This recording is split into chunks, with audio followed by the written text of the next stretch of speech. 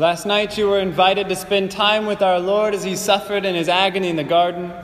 You were invited to comfort him in his sorrows by spending time with him at least an hour, as he asked of his disciples. You were asked to allow his precious blood to wash over you, especially through the sacrament of confession, which will also be available after this Good Friday service. Today, this fateful day, at this very moment, our Lord Jesus Christ was crucified at noon and he hung upon the cross for 3 hours, shedding his blood. And he didn't have to do it. He didn't have to submit himself to being rejected by his closest friends.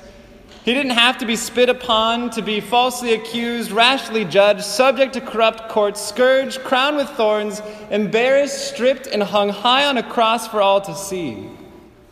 He didn't have to do any of it. He freely chose to do it.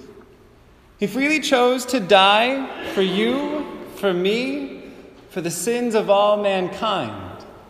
Because he knew that our hardened hearts could not understand true love without his sacrifice.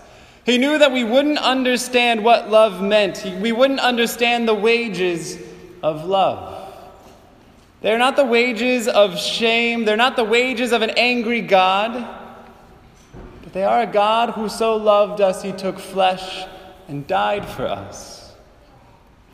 Bishop Vinke told a story in his homily a couple of weeks ago about a young group of boys who were playing a game, and they made this wager that the one who lost would have to go to confession. One of the boys lost. He didn't want to go to confession. He treated it as a joke. He walked into the confessional. The priest knew about the wager and could tell this kid could care less. The kid made his confession and the priest gave him a penance. He said, "Go kneel before a crucifix and say 20 times, 'Jesus, you did this out of love for me, and I couldn't care less.'" 20 times kneeling before our Lord Jesus Christ in his great act of love and say, "Jesus, you did this out of love for me, and I couldn't care less." The young boy went out and started saying that phrase in front of a crucifix, and the first couple went by and he just said it haphazardly. By the 20th time, he was weeping. "Jesus, you did this out of love for me, and I couldn't care less." The young man went on to be a priest. We know the indifference of our own hearts. We know that over the past year there's been moments where we couldn't care less about the sacrifice of our Lord Jesus Christ, where the worries of the world, where pleasures and power and money and busyness and all the rest washed him away from our hearts. The indifference of our hearts, and we couldn't care less. Well, today, my brothers and sisters, sons and daughters of a God who loves you, come and adore your Savior on the wood of the cross.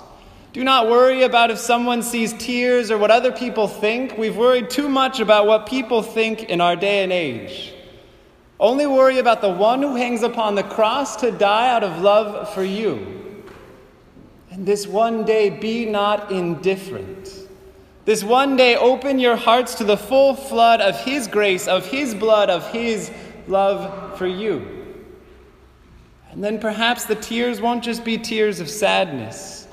For yes, I hate the fact that God had to die for me, but at the same moment, I love the fact that he did.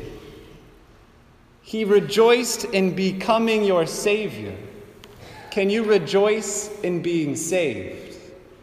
Can you come forward to this cross, to our Lord Jesus Christ in his supreme act of love, and say, "Jesus, you did this out of love for me.